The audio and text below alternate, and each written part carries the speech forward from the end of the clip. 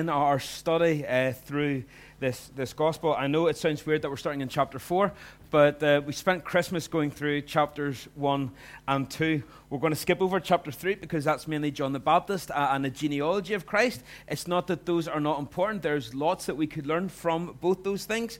But if we're going to get through this series the way I would like to, then I'm going to have to be very focused and very disciplined. I want to time it so that we can go from Christmas to Easter. By the same time, we're following then the story line of Christ, where we get from his birth to his death and resurrection at the same sort of time. So the goal is to stay focused very much on Christ, who he is, what his priorities are, what his values are, and then for us then to take them and to learn from them. I don't want to get bogged down this morning on background and context of the book and things like that there. I love all that stuff, but I understand that not everyone else does. So I appreciate that. What I will say, though, as we get into Luke, is a Greek doctor. And he's highly educated, and the two books that he writes in Scripture, the book of Luke and then the book of Acts, part 1 and part 2, they're considered among the greatest Greek literature ever written. Okay? So all the other kind of classical works, Luke in particular stands as one of the greatest forms of classical writing ever written. In fact, one of the French critics of Christianity, okay, so a complete atheist named Renan, said that the Gospel of Luke was the most beautiful book he had ever written. So that's it's a highly regarded book in particular. It's also very accurate and precise. I think that's what made Luke and Paul such great friends. They paid attention to the little things. They were similar in personality. They're like-minded. They're both quite pedantic. They are precise. They're concerned about the little minute details. They're analytical. It's the story of the doctor and the lawyer. You can imagine the kind of conversations that they would have. Now, Luke's a doctor, and so he writes as a doctor. And he describes miracles. He uses more medical terminology than other writers. In fact, Luke uses more medical terms than Hippocrates, who's the father of modern medicine. In fact, we'll get more medical terminology in the Gospel of Luke than all of Hippocrates' writings put together. Okay? So it gives you an idea of how accurate and how precise and how focused Luke is when it comes to recording this Gospel. Luke is very concerned with accuracy. Now, just to give you an overview of the Gospels, hopefully maybe that's a wee bit blurry. The four Gospels are like listening to the four parts of a beautiful choir singing in harmony. The four parts of a choir will not sing the same notes, but they will blend together to create a more enhanced, richer sound. This is exactly what the Gospels do. You'll look at them and you'll think, well, they're saying sort of maybe four slightly different versions of the same story. But they don't contradict one another. They enhance and they enrich. Matthew, for example, is a former disciple of Christ. His name is Levi. And even though in all of the Bible we have nothing of anything that Matthew said, with no quotes, no backstory, apart from the fact that he abandoned his Jewish name, Levi, to become a tax collector. Yet Matthew then writes to the people that he turned his back on. He writes to the Jews to say, listen, this Jesus, he's the Messiah. And I think that's a really brilliant twist in the whole Gospel of Matthew. He turned his back on his people, and now he's running back to them and says, no, listen, this is the guy. This is the guy we've been waiting for. And he's very much concerned with telling the Jewish people that the king has come. And so he'll keep saying, as it is written, as it is written, as it is written, and then he'll give the Old Testament phrase because he wants to prove to them, look, guys, he's the king. Mark, by contrast, he's a preacher rather than a teacher, and he pulls on Peter's experiences and speaks to a Roman audience about the servanthood of Christ and focuses more on the miracles. For all the power that Jesus had, he chose not to be served, but to serve. And speaking to a Roman audience, that would just blown their minds. Hold on. He could have been served, but he chose not to. Remember, the Roman Empire was built on slaves and built on servants. They found this very strange. Mark loves the words immediately. when you're reading, it goes, and then, and then, and then. And by the time you by the time you get to the end of a chapter, because it's go, go, go, go, go, go, go. Which is why a lot of the time whenever we're introducing the Jesus to younger readers, we'll use the book of Mark, because it's got the stories and its action, and it doesn't necessarily get bogged down in long dialogue and conversations. The idea is to show Jesus as someone who's always on the move, who is busy, he's serving, he's working. Here's Jesus, the one who came to serve us. He came to rescue us. Luke then is the Greek historian, is speaking to the Greeks as an historian. It's focusing on parables and the teachings and the perfection of Christ. The Greeks had this idea of the perfect man. What would perfect humanity look like? What would his face look like? What would his body look like? How would he behave? They were fascinated by this idea of the perfect man. And so Luke builds on that. And he's writing to Christians from a Greek background, written with eyewitness accounts and written with accuracy to assure these Christians that the grounding of their faith is accurate, that the person who they've put their hope in is the one who can save them, which is why accuracy is so important for Luke. Remember, Luke traveled with Paul from, I think really Acts 16 onwards. It goes from he to we. And we've seen in past studies in Galatians and 2 Corinthians how there was these people coming into the churches after Paul had left, trying to make them into cultural Jews. Listen, I know you're a 45-year-old man, but you need to get circumcised. Yeah, and you need to do the food laws, and you need to do this, and you need to do that, and you need to, otherwise you're not really a Christian. So Luke was part of the fight in that. He was part of the response team that went with Paul and says, no, it is through Jesus and Jesus alone. And so when he writes his gospel, you got to believe that that's a big influence in why he writes to the Greek Christians. It is through Jesus and Jesus alone. So forget about all these cultures. Forget it. Focus on Christ, not fitting in. And then John, he's just on a different plane altogether when he writes his gospel. He just says, like, this is about God. It's about God incarnate, and his gospel is more distinctive than the other ones. So look, that gives you an overview of the idea. But as we go into this chapter, let me just put one verse in front of you just to frame up what we're talking about. The devil was a murderer from the beginning and has nothing to do with the truth, because there's no truth in him. That's what Jesus said about the devil. So as we go into Luke chapter 4, and we're going to talk about the temptations of Christ, I need you to understand that this is who he is. This is who he is. The devil is a liar and a murderer by nature. We always don't often see our enemy very clearly and framed up with accuracy. There he is. So just as we come to Luke 4, you need to just lock that in. The enemy is a liar and a murderer. Okay, Luke chapter 4, 1 and 2. Jesus, full of the Holy Spirit, returned from the Jordan and was led by the Spirit in the wilderness for 40 days, being tempted by the devil. And he ate nothing during those days. And when they were ended, he was hungry. I think it's important that you recognize the timing of this. It was just after he was baptized. A miracle happened in the baptism. The heavens opened and the Spirit of the Lord came down as a dove. Jesus, humanly speaking, is in really good place. He is full of the Spirit.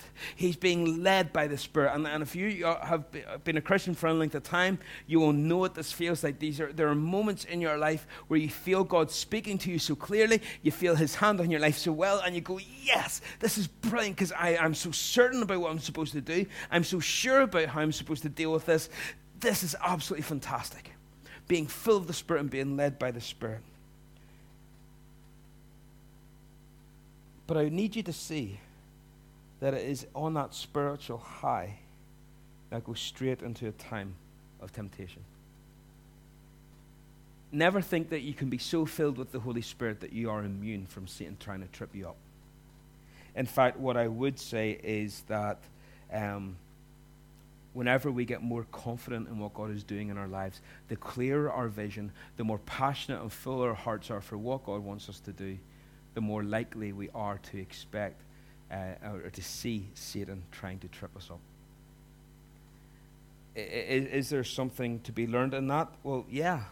Every time God gives you a blessing, the enemy will try to steal it from you.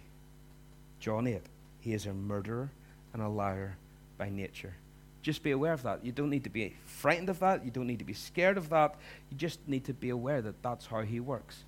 The Bible tells us we're not ignorant of his devices. Don't be ignorant of how our enemy tries to work. How many times have you really felt blessed and encouraged leaving church, and then some idiot near runs you off the road or pulls out in front of you, and all of a sudden your joy is tested? You know, or you maybe head back home for dinner, or you're heading out to a restaurant, and then the kids wreck something, and your joy is tested again. Are you still singing, "Bless the Lord, O my soul"? Or are you maybe singing a different tune? I've lost count of the times where I've came out of church and I've been buzzing and I've been going, yes, Lord, thank you. I'm excited about the conversations that I've had afterwards. It's been encouraging. It's been wonderful. And then something happens straight away and bam, it goes, steals my joy. Now, maybe I'm too quick to let go of it. Maybe there's definitely some part of that. But I've seen it from whenever I was a teenager, whether it's coming home from camps or youth weekends or whatever it happens to be. I've seen it happen time and time again. There's always an idiot on the roads. There's always someone who does something that frustrates or just makes you focus on the wrong thing.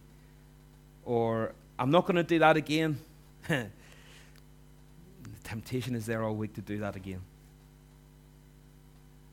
So often Satan comes to try and steal and to destroy what God has given. So the Spirit leads Christ to fast for almost 6 weeks. We've got 40 days there. And so here's the question. If fasting draws us near to God, and it does, it reveals sin. It reveals what's really on our hearts. If you've ever got hangry, you know, that sort of anger because you're so hungry. Right, well, that's even just a revelation of, okay, I may be finding comfort in food rather than in God. I'm finding comfort in the fridge rather than in the Father. And so we have that kind of revelation of, okay, here's what's really in my heart whenever I don't comfort eat. And so if it brings us to a place where we're more dependent on God, where sin is revealed, and we find a time of worship and intimacy with God, which it does, why would Satan come and attack Jesus at this point? Why now? Why at this time? Well, perhaps after the baptism, Satan knows for sure that this is the Messiah. Satan isn't all-knowing. So maybe he thought, okay, this could well be the Messiah, and so he targets him. He wants to get him before his ministry begins, make him sin. Then this man cannot be a perfect man, and the perfect man can't stand as a representative of man before God. So if he sins at this point, even before he gets off the ground, Satan wins. He can't take away anyone's sin if he's sinful himself. And I'm convinced that this is why Satan attacks us when he does. He sees that church, they're building up momentum. Let's trip them up before they get too far. Or look, there's someone there who is building up speed and they're making momentum. And, right, well, it's always more painful when you trip them up whenever they're on at full speed. Huh? That will really hurt them because he hates us. And I think the other reason is that Satan attacks Jesus at this point because Jesus is at his weakest, humanly speaking. Now, by what I'm told, because I can't tell you too much about fasting by experience, as you can tell, I can only really tell you what I've read. And that when you fast, it's hard. And then it gets harder. Then, after a while, it gets even harder. But there comes a point then when it starts to feel a wee bit easier. And the idea behind the fasting then is that wrestle for priorities. Does the flesh control us or do we control the flesh? That's the idea. It says, I'm going to set this time aside for God. Nothing's going to disrupt that time. But eventually it does get easier, and then the flesh falls into submission. Now, the most I've ever fasted is maybe 24 to 30 hours. That's been my limit.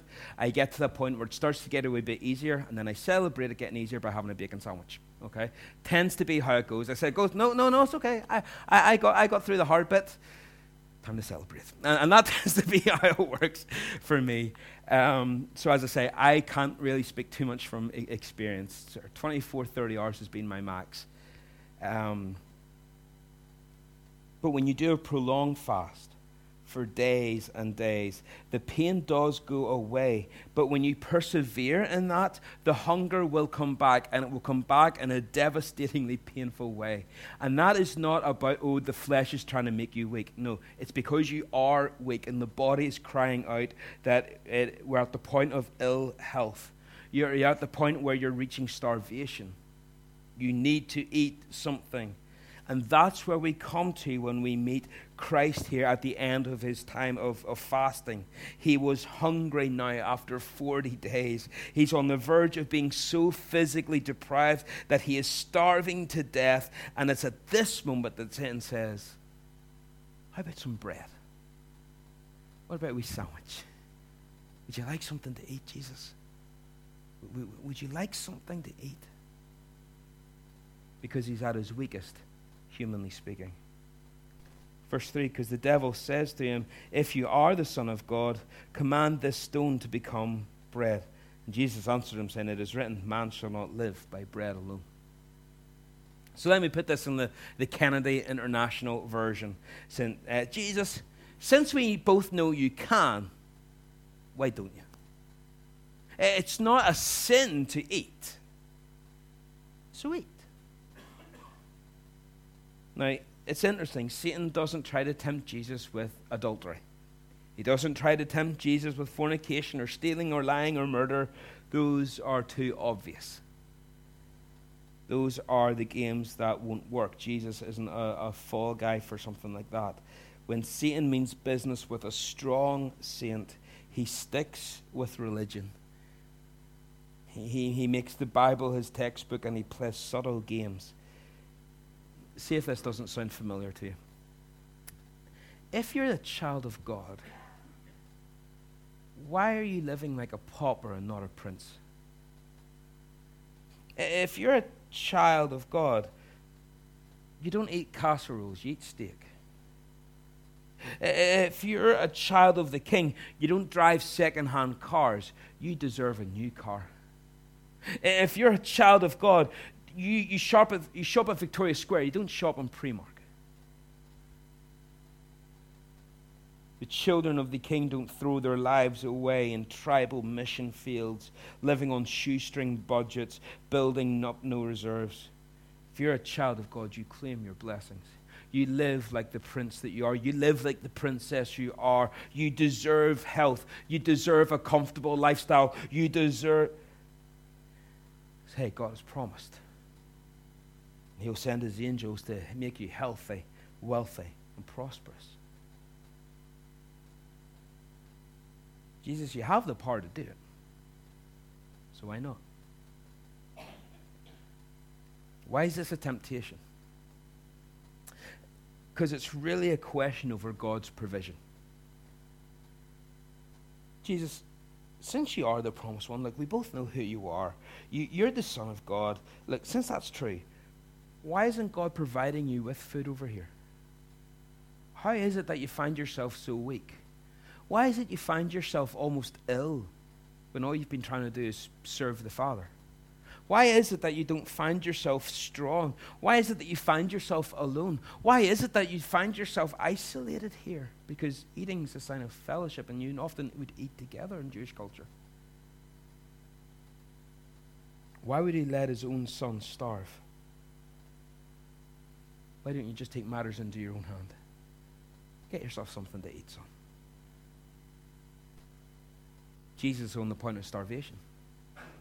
Satan comes when he is most vulnerable. We find the same temptation in the Garden of Eden, right? There's the tree. There's lots of trees, but there's one tree in particular, and Satan comes along and says, well, why not this tree? You eat off all other tree. Why not this one? And Eve says, look, we can eat off any of the trees of the garden, just this is the only one we can't. That's what God said. Satan turns around and says, has God said? Is that right? Are you sure? That doesn't sound like a thing that God would do. That doesn't seem like a thing that a loving God would deny from his children. Why would God keep something good from you? What kind of God do you really serve? What about Abraham and Sarah? God promised them a son. It seemed like years and years and years before, and they're not getting any younger. They weren't young to begin with. And Sarah says, look, this isn't going to happen. Take Hagar, take my servant girl. Let's help God out a little. God's not going to come through for us. We have to take matters into our own hands. And it's questioning God's ability to provide. It's a refusal to trust his timing.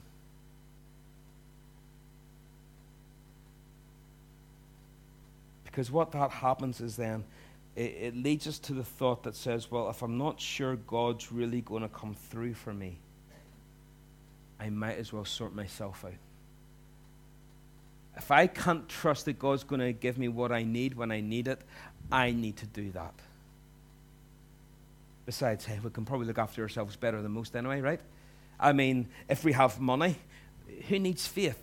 If you can pay for the bills and pay for the car and pay for the holidays, who needs faith when you've got the money there? Who needs faith when you can provide?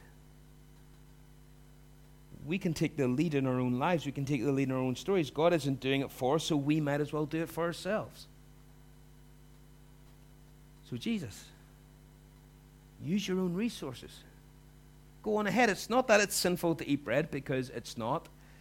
Right? Whatever some of the health people say, it's not a sin to eat bread. But what it is sinful to do is to question God's provision. Which is why verse 4 says, Jesus answers saying, it's written, man shall not live by bread alone. He's quoting Deuteronomy 8. Now just tuck that back in your brain, Deuteronomy chapter 8. There's always a temptation when we are weak to take matters in our own hands.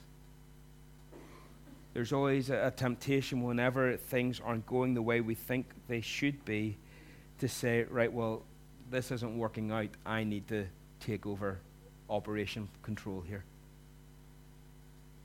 Instead of waiting for God's timing, so often we are impatient. The second temptation, it's not so much about the promises as it is, the provision of God as it is the promises of God. The devil takes him up and shows him all the kingdoms of the world in a moment of time, and said to him, to you I will give all this authority and their glory, for it has been delivered to me, and I will give it to whom I will. If you then will worship me, it will all be yours. And Jesus answered, it is written, you shall worship the Lord your God, and him only shall you serve. So Matthew and Luke kind of swap these temptations around, the second and third temptations. They swap the order around. It's no big deal, I'm just pointing that out. But it isn't so much about this provision as promises. He whisks Jesus away to the mountain. Well, the hill of temptation isn't really that big a mountain. Don't be thinking like they're on top of Everest or anything like that there. The Mount of Temptation is about 1,100 feet, which, to kind of give you a frame of reference, is 360 meters. Donard is over twice that. In fact, Slemish is higher than that. Okay, so this is really just kind of a hill, a slight incline, really. But Satan's trying to get Jesus to take the easy way out here. Listen, if you're doing all this for the sake of the nations, I'll give you them right now. You're doing this for a crown. I'll make you king of the world right now. You won't have to die. You won't have to suffer. You don't have to spend more time than you need to with these insects, these people around you that you claim to love. We can do this right now. We can sort all this out right now. All you have to do is bow the knee. Bow the knee. Just once. Just once. I'll give you everything that you've came for. I'll step away. I'll let you have it. Remember why Jesus came. Jesus came to die because he needed to defeat the hold of Satan over us. But here Satan says, look, I'll give it all up freely. You'll not have to pay that price. Here's the price. You bow the knee. Let's renegotiate the terms. And Jesus reminds Satan that, look, this isn't going to work. Only God is worthy of worshipping. And he quotes Deuteronomy again. Not Deuteronomy 8, but this time Deuteronomy 6, verse 13. See, Satan would love for the Christian to take the easy way out every time. He promises us an easy path if we just make little compromises along the way. Just a little compromise. Just, listen, you don't have to become like a Satan worshiper. Just kind of a wee nod, a wee bow. Every now and again, life will be easy. It'll be so much easier. And we'll just allow us to have a comfortable life. We'll tread water. We'll get through. Maybe he'll promise a wee bit of fame. Maybe he'll give us a little bit of financial wealth. If we just compromise a little bit, if we don't take the Bible just so seriously, if we don't treasure God as much as he would like us to, there'll be no fights, no pain, no cross, just indulge a little bit of the world. So what Satan really just wants.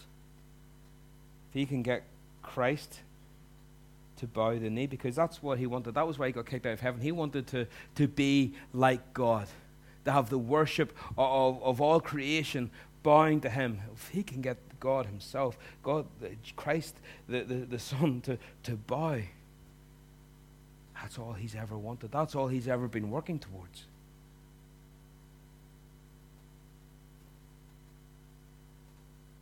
Give me that one time, Jesus. Give me that sensation just this once, and I'll stand back. Everything will be yours. You don't have to go to the cross. You don't have to do it.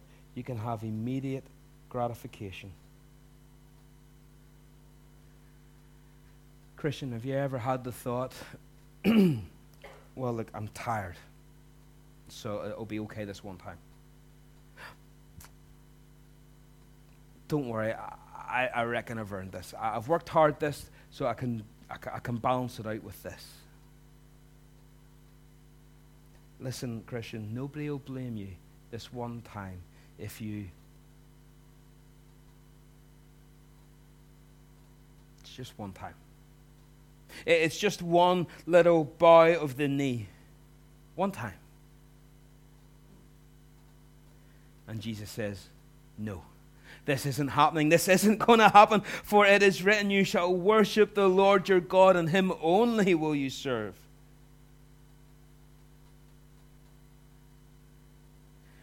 He's quoting that passage from Deuteronomy 6. And it's when Moses is speaking to the people. This is what Moses says. He says, when you get to the land the Lord has given you, don't think that you're here because you're such a great group of people. You don't forget the Lord your God, but you will bless the Lord and depend on the Lord and thank the Lord. It's a warning chapter in Deuteronomy chapter 6. Don't forget everything that you have is from him. The book of James would say every good and perfect gift comes from him. Don't forget what God has done. Don't forget it. Satan can promise you loads of things, but it comes from God. Satan can make you all the promises in the world.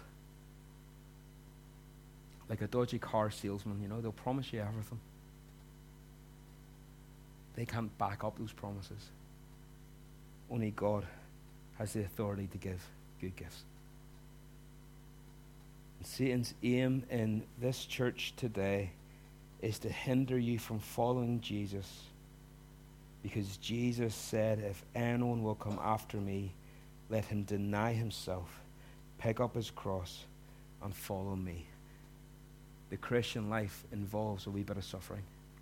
It involves hard choices. And so often Satan will say, I can make it easier. I can make it easier if you bow the knee. Sometimes people will say, look, if Satan is so real, why don't we see like demon possessions and all sorts of things in the West? the reason I believe is that Satan holds the church so tightly in a vice-like grip of comfort. He doesn't need to. Why show his hand? Why scare people? Why reveal that he's working at all? What Satan fears most in the church is a dependence on God. And Paul would go on to say, I count everything as loss. To be honest, he uses quite a graphic word. The nice translation is poo. Everything's just poo compared to Christ.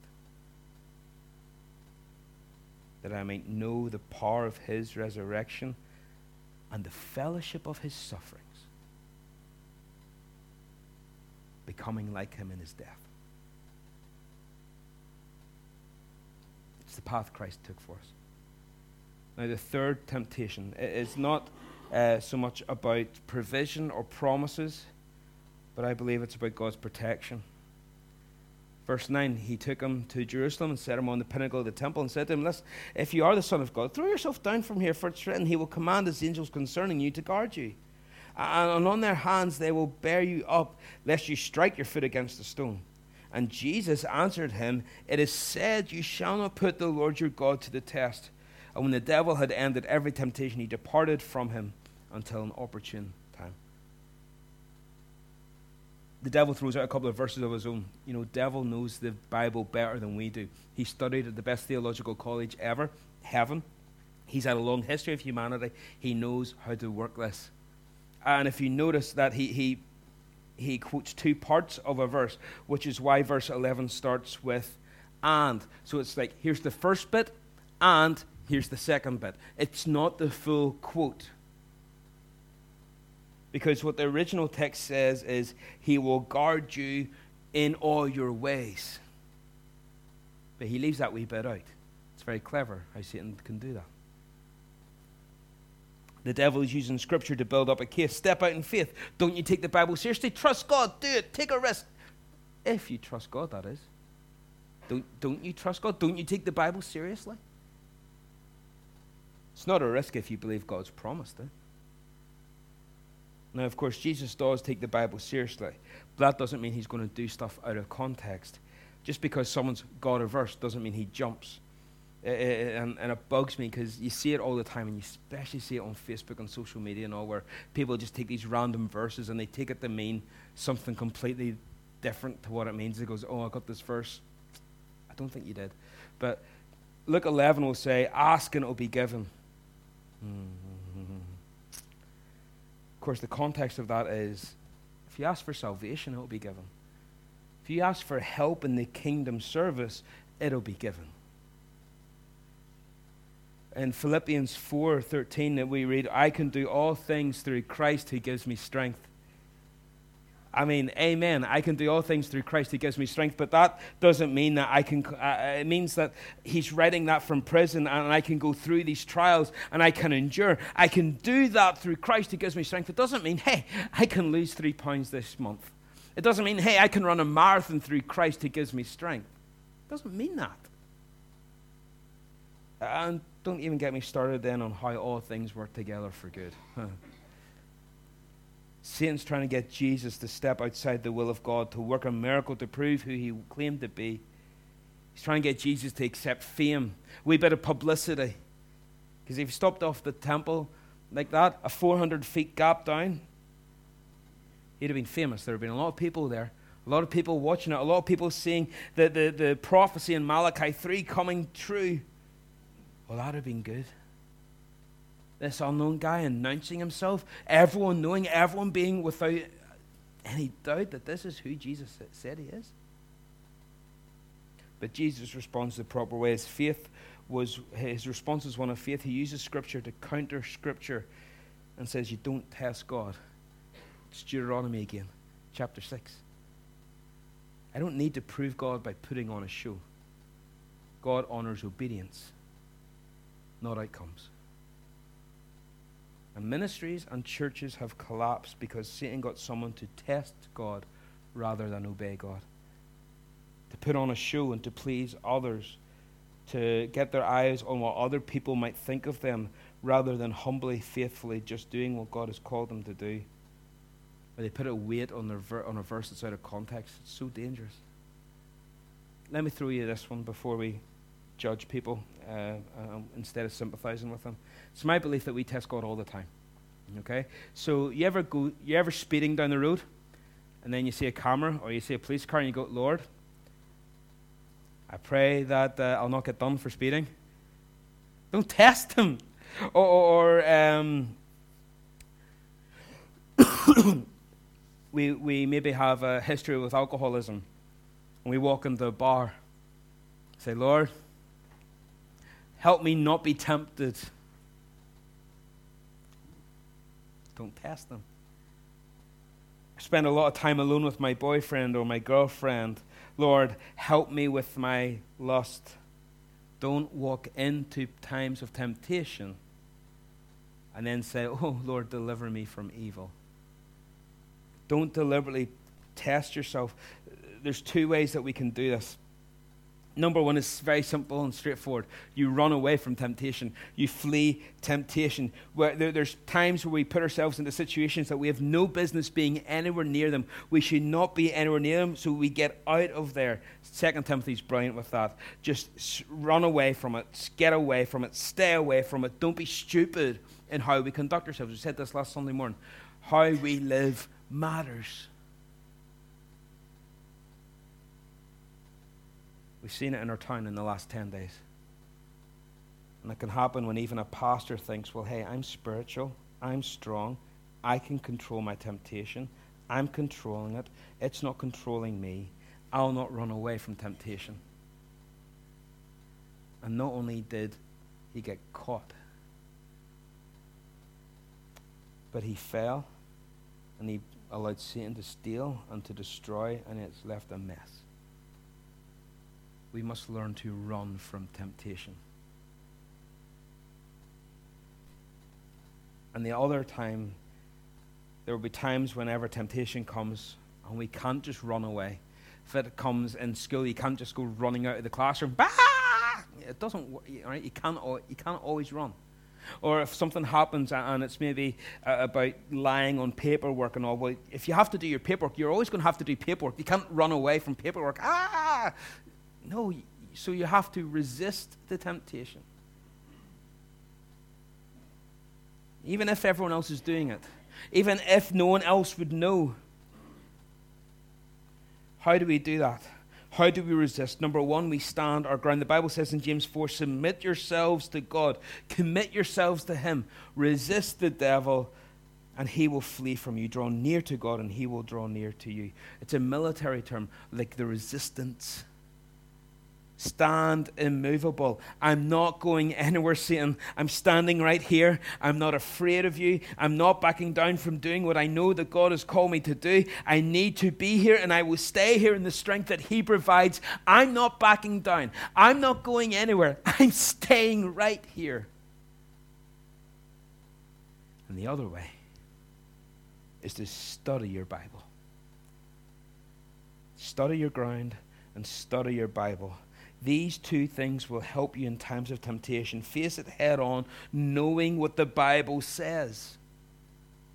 I really feel sorry for Christians that are so biblically illiterate that in times of temptation they've got no reference point.